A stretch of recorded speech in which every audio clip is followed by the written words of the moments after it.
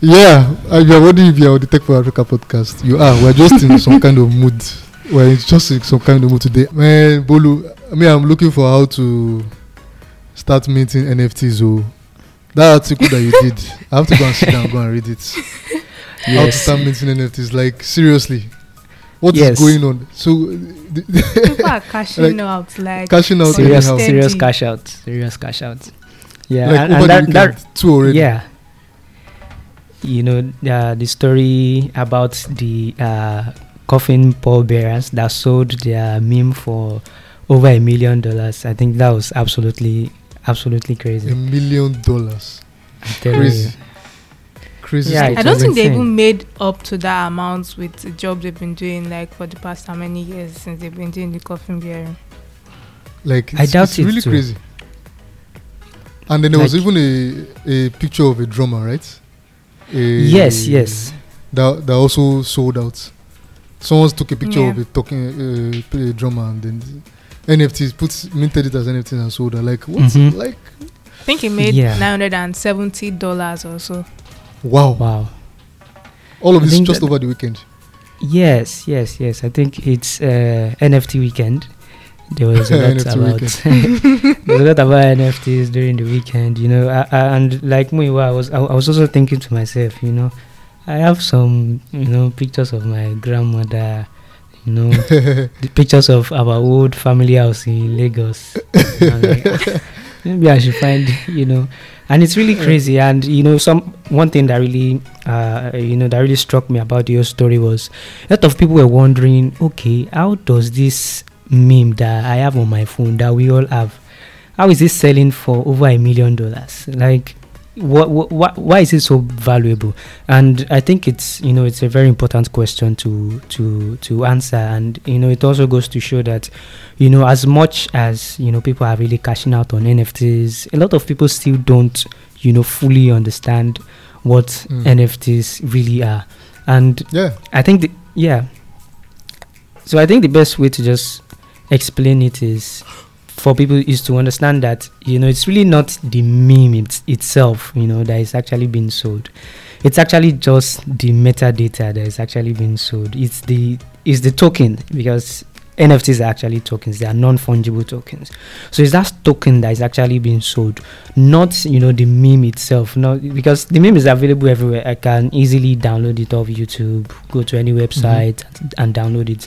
But it's actually that metadata, and the metadata contains a lot of information about the original owner, the creator, a lot of technical details, and that's what's really valuable. So it's like a car now.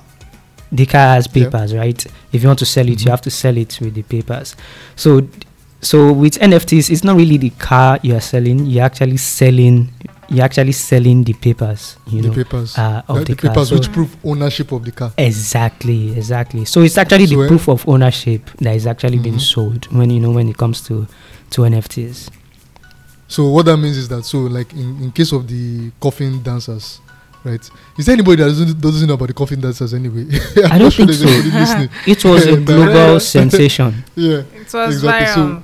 So while everybody has it on their phone, on YouTube, is everywhere, people still use it as a meme and whatnot, right? What is happening is the guys who were behind that meme, I'm assuming the guys in the video that were carrying the coffins, or somebody that was behind that, created an NFT attached to that meme, right? Exactly. Something and what happens is with the metadata also has information of who the original owner is. So it has that, like it's like the like I used the car analogy before. It has that section that shows that, okay, let's say Emmanuel created this car. It has that part that said, okay, this is the car created by Emmanuel at so point in time, and information like that. So it's possible for someone else to just go on OpenSea, Rarible, or any other NFT marketplace and be like, okay, say they sold it for 1 point something million dollars. Me too, I have it on my phone now. Let me post it on Rarible and try to sell it. But then it's easy to know that, okay, this is not the original one because it doesn't contain that same information. And what makes blockchain really interesting is you can't really duplicate that information. There can be two of it. So it's either it's the original one or it's not the original one. So it's a really interesting one. So these people sold again, how much again? $1.047 million. So they sold it to somebody or a group of people, I'm guessing. That's so okay, what happens now? So they are the owners, or they're no longer the owners. Is that what it means? They've sold ownership of the NFT attached to somebody else. Yeah, the thing about NFTs again is I think there also needs to be a lot of they need to include it in the whole entire copyright law kind of thing. But what we know so far is that when it comes to NFTs, like I said before, you are mainly selling the metadata, but the copyright itself it's still the creator that has that copyright. It's still, for example, if you sell Michelangelo's painting, you can't say this painting is now Bolu's painting simply because I bought it. It's still Michelangelo's painting, but it's just that painting that Michelangelo made is now with me. Do you understand it now? I have possession of it. Can I claim it back? Yeah, it's still yours actually, but no, you can't claim it back except you want to buy it back. But it's still boldly written that it's your name, you are the owner, you created it. So it's just giving me like street cred or something like that, like, oh, I'm the owner of that. Well, that's one way to look at it. But, like I said, there's a lot of technicalities that still go behind this. And it also goes to show that, NFTs, a lot of regulation still needs to come into place and show, okay, copyright laws, things like that, okay, who can lay claim to this particular work. So it's still the same thing even with physical paintings. If Michelangelo makes a painting and he decides to sell that painting to someone, it doesn't take away the fact that he's actually the creator of that painting. You understand? But he has sold it to someone. He can't go to the person's house tomorrow and say, that painting I sold for you, you know what, I want it back. He has to buy it back. But it doesn't take away the fact that Michelangelo created this painting. I don't know if that clarifies things. Okay, you know what I'm asking? Yeah. During our Twitter space we hosted a while back, the one on NFTs and Web3. We can link to that in the episode notes. You can listen to the recording. Somebody shared an idea about how how the British and the Western world stole many African artifacts. Artwork and all that. They're now in the museums all over. Yeah. Although there's a lot of talk about returning all those things to Africa, and then someone was like, okay, for future artwork and artifacts we create, why can't we tokenize them, make them NFTs, so that even if they steal or cut away with these things, we can still claim ownership. So I was just wondering how this will apply in that sense. Okay, yes, it does apply.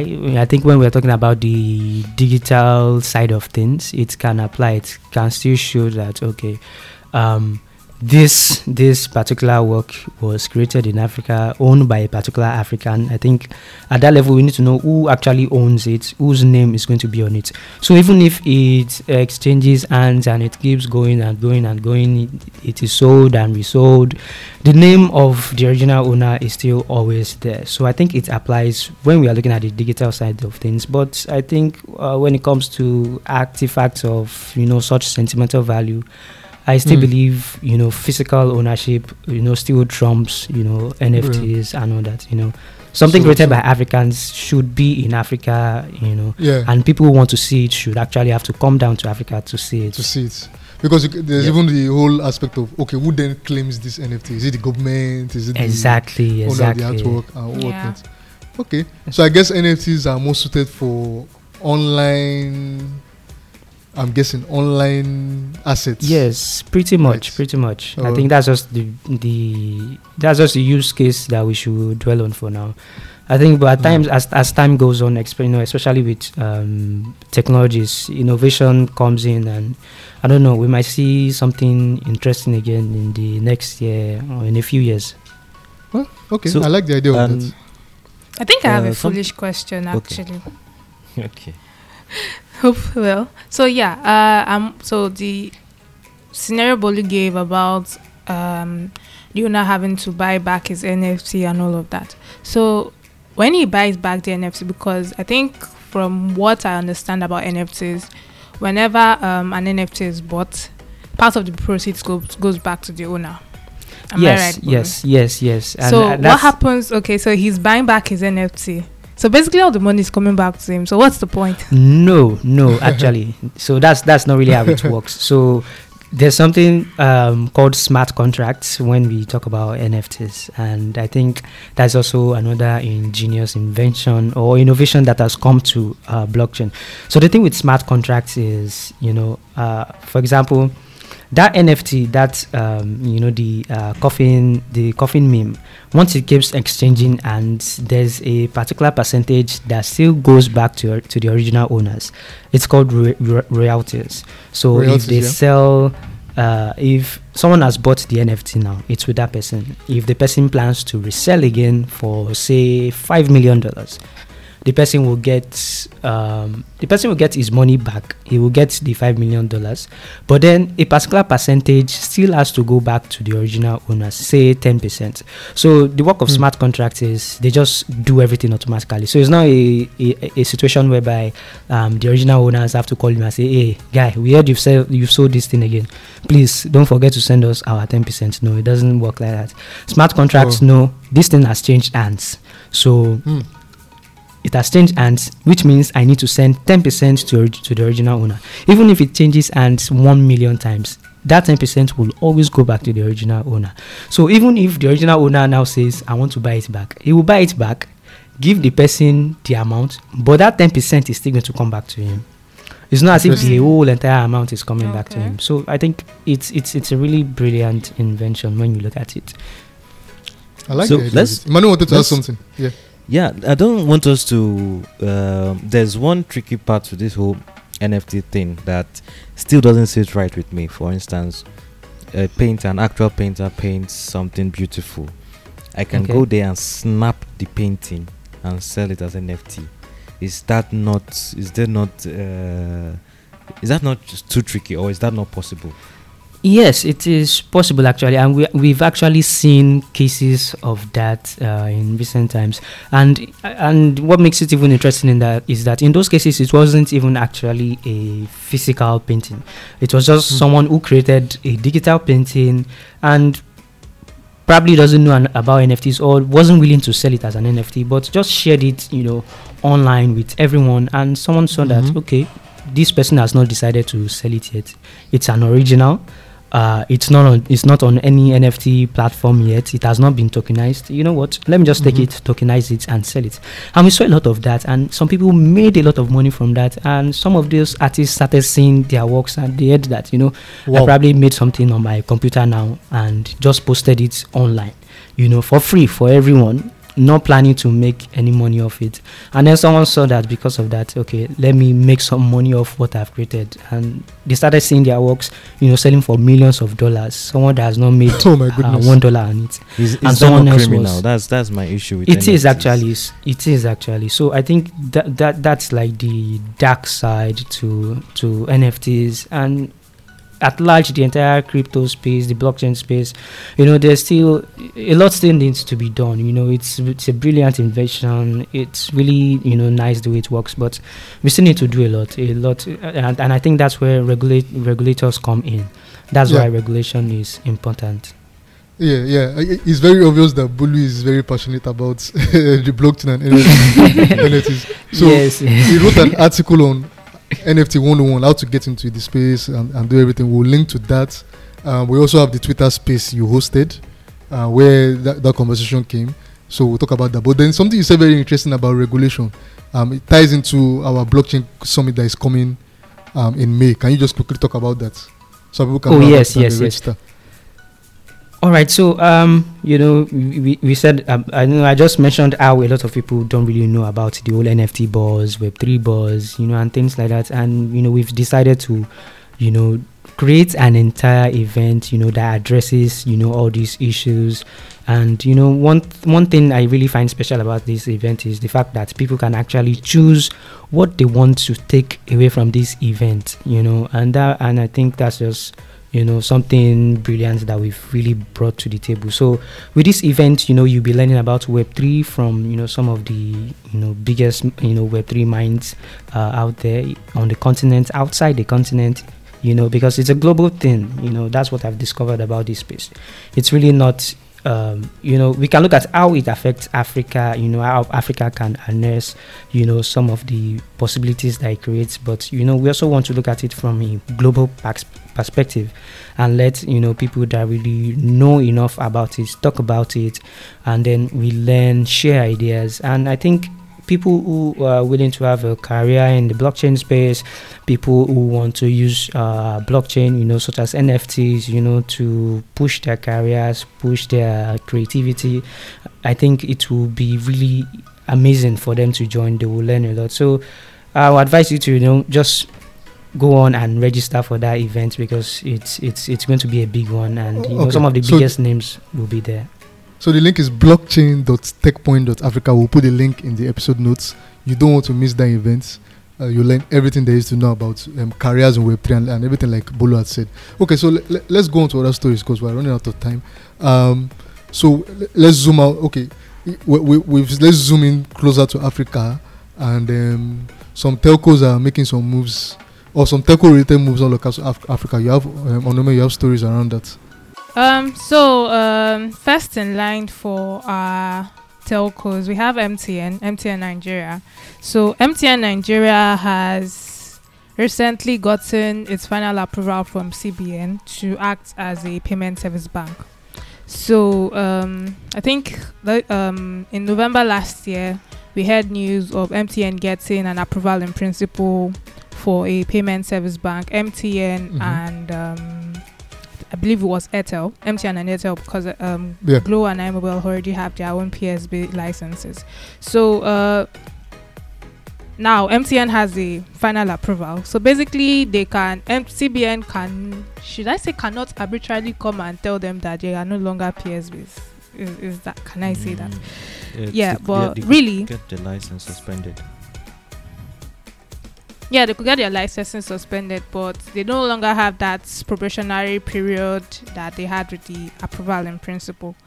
So basically, what does that mean for people that are going to use these PSBs? Because if you're wondering what PSBs are meant to be banks that serve the unbanked, basically people in the local and rural areas. And so MTN getting a PSB license, that's huge. Getting the final approval, that's huge, because MTN has like the largest market share of of communication subscribers, I believe. Yeah. So like obviously them getting share, if I'm not mistaken. Yep. Wow. Or more. About that. So MTN doing that. MTN doing that is like, should I say, a huge win for financial inclusion? Although I don't think everybody here might agree with me. I think Emmanuel might not agree with me. I'm pretty sure Emmanuel will not agree with you.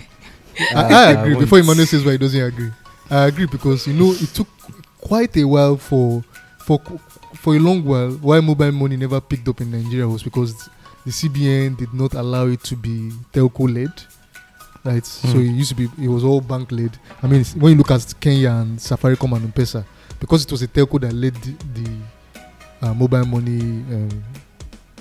Let me know, for lack of a better term, revolution, right? And more people had smartphones than had bank accounts and whatnot.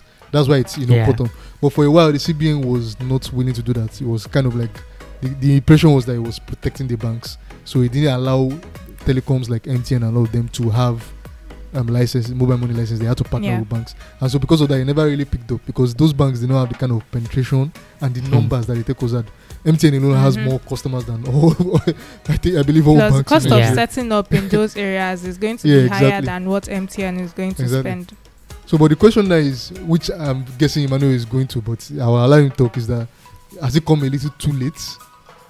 I think let me just jump from there because we've seen the explosion of other mobile money providers, right? We are seeing a lot of saturation in the fintech space.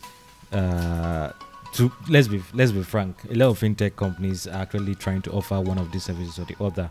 But my own concern is that the PSBs are actually limited in what they can offer compared to, say, an M-Pesa in Kenya. So even though the CBN has said, "Oh, you guys can finally operate a PSB," the breadth of offering they can't give out loans. They can't. They can't give out loans. They can't give out that's loans. actually part of. How about insurance? They can't give out think so. insurance. They A lot of don't give out, things so- are. So what's the whole It's point just, exactly? it's just payments. You're just saturating the payment space even more. Of course, I MTN is think they going can't to try and even do dominate. remittances. I think. No, they can't do remittances. So what's now the point? That's why. There's still the penetration angle where so many rural places where the banks. But Yeah. then again, banks, Union Bank and First Bank, their network is so huge.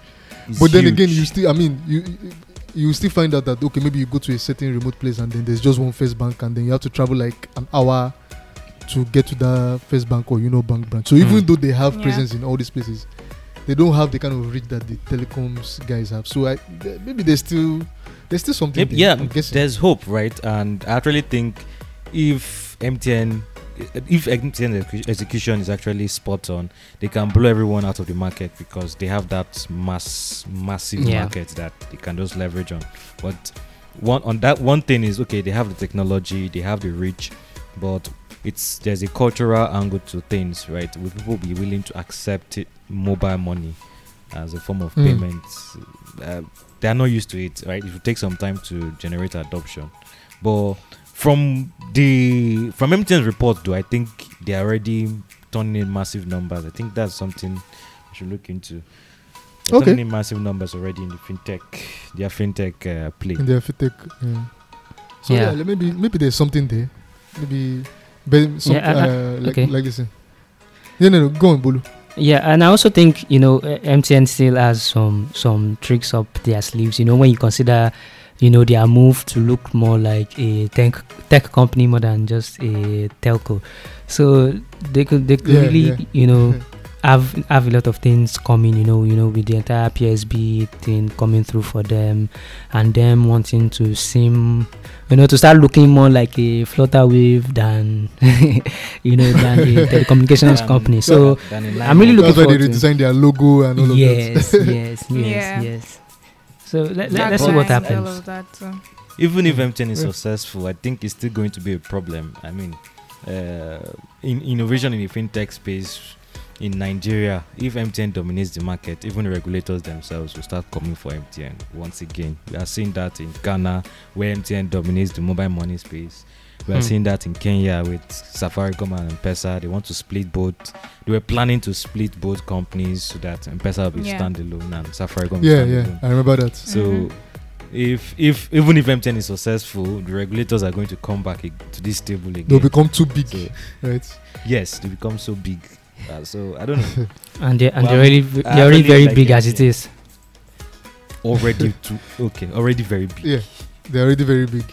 We'll see how it goes. I'm rooting for MTN actually, so hopefully everything Okay. turns out well. Okay. Yeah, the other telco story. Yes, so in other telco news, so Econet is the home of, Zimbabwe is the home of Econet really, and so Econet has recently introduced the smart dollar US bundles in Zimbabwe that allows people to buy airtime, data, SMS products with dollar, that is with the US dollar. So a bit of backstory. Zimbabwe has a problem with hyperinflation. So let's paint a scenario. Say you go to buy bread today in the morning at say 8 a.m. and you bought it for $2. And in the afternoon, a colleague of yours says, okay, he's hungry, he wants to go get bread again. And he goes to the market, and when he gets there, instead of $2, he gets it for $15. Wow. In the evening, you go to the market again. You're going home. You want to get tea. You want to get bread for tea tomorrow morning, and you get to the market and it's $100 now. So from $2 to $15 to $100. So that's basically how hyperinflation works. Prices keep going higher and higher without any, should I say, any stopping within a period of time. So basically, that's the problem Zimbabwe has had since like 2007, 2008. They, at a point, they had about, inflation was like 79.6 billion % month on month. So, like, it was crazy. Like, really month crazy. on month, There's something not that they year had on to year. stop using the Zimbabwean dollars. Year on year, it got to 1 trillion %. That is Wow. It was that bad. Like, Yeah. it was that bad. It was so bad. So it got to a point they couldn't even use like the Zimbabwean dollars. So you can actually use the Zimbabwean dollars to buy stuff, but it's not really a good unit of value. So they had to introduce the US dollars, introduce the rand. I think they even introduced the Chinese yen, yuan, or how's it pronounced, at some point to help with their economic stuff.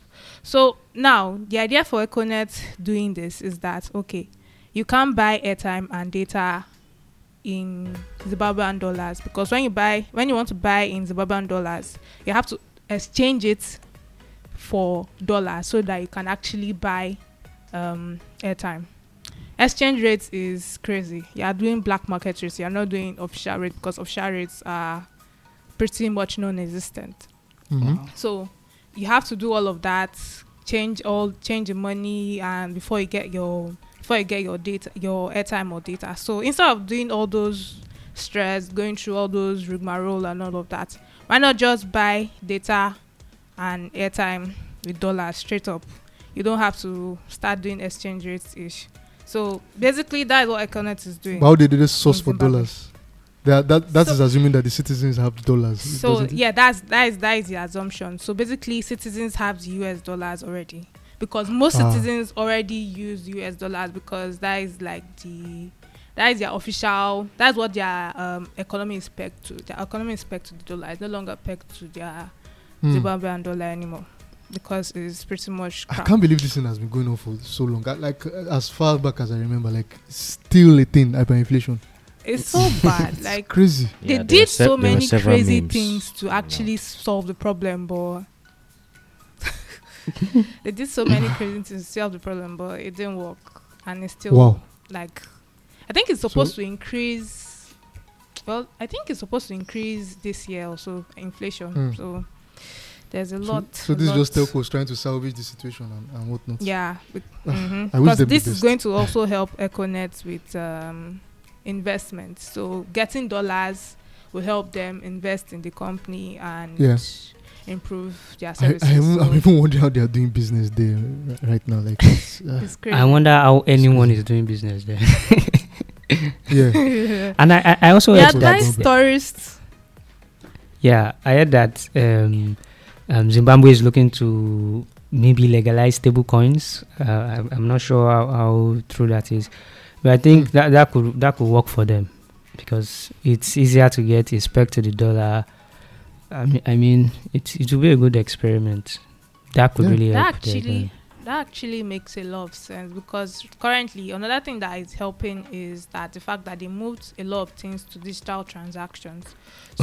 Instead, because there's limited cash available, there's not a lot of cash in circulation. So instead of having to carry cash around, just do digital transactions, do transactions online, and voila. Even if you can't see your cash, but at least your transaction goes seamlessly. Well, I wish them. I mean, innovation in the tech innovation is probably one of the only ways that they can really get out of this. Of course, there's some economic innovation that I'm not in economics, but I'm not an economist, but I'm sure there are many things they have to do. But I guess tech can really help them. I like the idea of the stable coins. Yeah, it might help. I wish them the best. I wish Zimbabwe the best.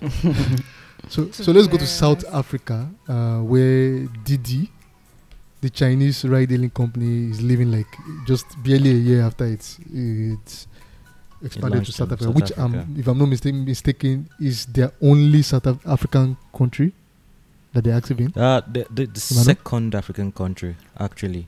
They've been in Egypt. Second. Okay. Yes, they've been in Egypt, and they also launched in South no Africa. Surprises, Egypt. Yeah. So the story is this: that they are leaving South Africa, according to the statement that they want to try and focus on more promising markets. So, and one of those promising markets in question is Egypt, which I just mentioned. And so just for some background information, Didi is like one of the biggest ride-hailing companies in the world. They're not as much in the news like Uber and Bolt and whatever, but they are actually the Chinese ride-hailing company, that the biggest in China, and they were founded by ex Alibaba employees. So they're in China. I think the strategy has actually been to focus on emerging markets like China, Brazil, Mexico, Australia. They've not really tried to go to the Western world like US, Canada, UK, all these places. They focus more on the emerging markets, and they launched in South Africa last year, but somehow I don't think it has worked out. And in South Africa right now, there are some agitations by taxi drivers on unfair practices, unfair policies, and of course the ride-hailing companies, as usual, are maintaining the stance that, oh, you guys are not employees, you guys are contractors. So yeah, I remember UK had that debate a few years ago with Uber. So was it in the UK that there was a court case, or in the US Yes. that there was a court case, a groundbreaking court case that defined Uber drivers as workers? Yeah, it was in I UK. think it was the UK. Yes. In the UK, yeah. In 2021, they had to reclassify UK Uber drivers as workers. Yeah, that was actually crazy and interesting, but it called a lot of things about Uber's business model into question. So for Didi actually thought they could actually bring heightened competition into the ride-hailing market in South Africa. Uber is there already, Bolt is there, so they came. Uber has been expanding rapidly in South Africa, but it didn't seem like Didi could keep up. But I don't think the whole issue is just reflective on South Africa alone. Didi has been experiencing issues even back home in China. They listed in the US stock exchange, but they had to delist because China had to tighten its regulations. So they had to now go back to Hong Kong to try That's and list on the China. Yeah. So they had to delist from the US stock exchange. They go back to China, try to list on the Chinese stock exchange, but that also fell through about a month ago. So they've been experiencing issues, and I think they're just trying to sit back and go back to the drawing board to re-strategize. So yeah, that's. I always find it interesting that so Didi, like you said, they're like one of the biggest in the world, probably after. Yeah. Did you say after Uber? Yes, the after biggest Uber. after. So Uber was in China, and Didi chased Uber out of China. It had some government backing, if I'm not mistaken. Yeah. It has some. China is very protective of its own homegrown solutions and whatnot. So just like how Google is not legal in China, Facebook, Google, Twitter are not all accessible in China except via VPN. Uber came to China, and then China is a very big market. I think Uber was in like 40 cities, but there was still like a small. I can't remember the exact figure. You have to confirm that, but I believe they were in 40 cities, and they still considered like a small fish compared to Didi that was in like hundreds of cities, and then eventually Uber had to be acquired by Didi in China, right? So that's how Uber left China. So it's always interesting when I see Chinese products and all trying to expand globally, but then protecting external influence from China. Is always very interesting. In some ways, I like the way they do their things. Other ways, I'm just like, guys, because I don't know. So it's funny. So now that they're complaining about what's going on in South Africa and living, I'm just like, okay. Is it? I don't know. I'm being careful about my words, but you get what I'm trying to say. Yeah, I get it. I mean, they are actually very, very, very strict with any foreigner coming to do business in China. So, yeah, I guess naturally they should actually expect a bit of hostility when they are expanding to other markets. But I think, this is just my own opinion. I mean, look at what happened with Huawei. in the US Yeah. during In Trump's US, era, exactly. and they Yeah. banned. And everybody with a Huawei phone now, like they can't access Google products and whatnot. And it's interesting. Okay, you can't access Google products in China, but Huawei in the US had Google products until it was banned. Like it's always interesting. Is it the same thing with TikTok? Yeah. Yeah. TikTok. Like Mark Zuckerberg was trying to get everybody, like trying to get the US government, and he was trying to like what's the word now? Should I say gather emotional support? You know, there was a speech that was leaked, quote unquote, during the town hall he had with his staff. But I feel they purposely did it, where he was talking about how TikTok is not good for the US. It has Chinese influence. You know, trying to engender patriotic feeling and all of that. And I was just laughing when I was listening to that that speech and all of that. So even Mark Zuckerberg is not happy with TikTok's influence and how it's spreading all over the world. Not just because it's not surprising that he's not. I but mean, exactly. Of in course, the last- Instagram is taking a Yeah. lot of Instagram's food from the table, but it came from the angle of US patriotism and all of that, and it was just so funny to me. So everything in the end is all about, and I'm just where's Africa in all of this? Which one are we fighting for? Which of is it? Crow- What's crow the app. word? Fighting for Crow, Our crow, Crow, or what's it called? Crown. No, but I It's think always hilarious there's some to red me. hailing companies I that mean, they everything launched. politics. Which was the name of that last ride or something? By the Lagos State government, they introduced. Oh, that lag ride, recently. the Lagos State one. Yes. Has anybody used it? Do you know anybody that has used it? I've seen You've the used it? cars on Third Milan Bridge. No, I don't even know where the app is. I've seen the cars on Third Milan Bridge we on my should phone. actually review that service. Someone should download the Okay. app and try to take a ride. I hope Okay. someone from Lagos State is not listening and then notes our name. we use a fake name to book a ride. Like, it's interesting. Anyway, China. It's always interesting to see, China and all the politics and the US, and same thing happened with 5G and all of that. Let's not go Yeah. into all the political talk anyway.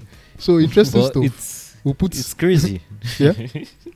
Yeah, I said it's really Yeah. crazy because what they did to Uber in China, they blocked Uber from WeChat. That's like Google hiding you from search results. exactly. So Like they nobody will see strong you. Uber out of China. Yeah, WeChat is like their Google. Like they use it for everything. Yeah. It's crazy. I just start to wonder. Yeah, Onome wanted to say something. Sorry, if we're talking out of turn and you're wondering, it's because we are recording this remotely, so we're not in the same room. We're doing Yeah, I everything we think can to bring you the podcast.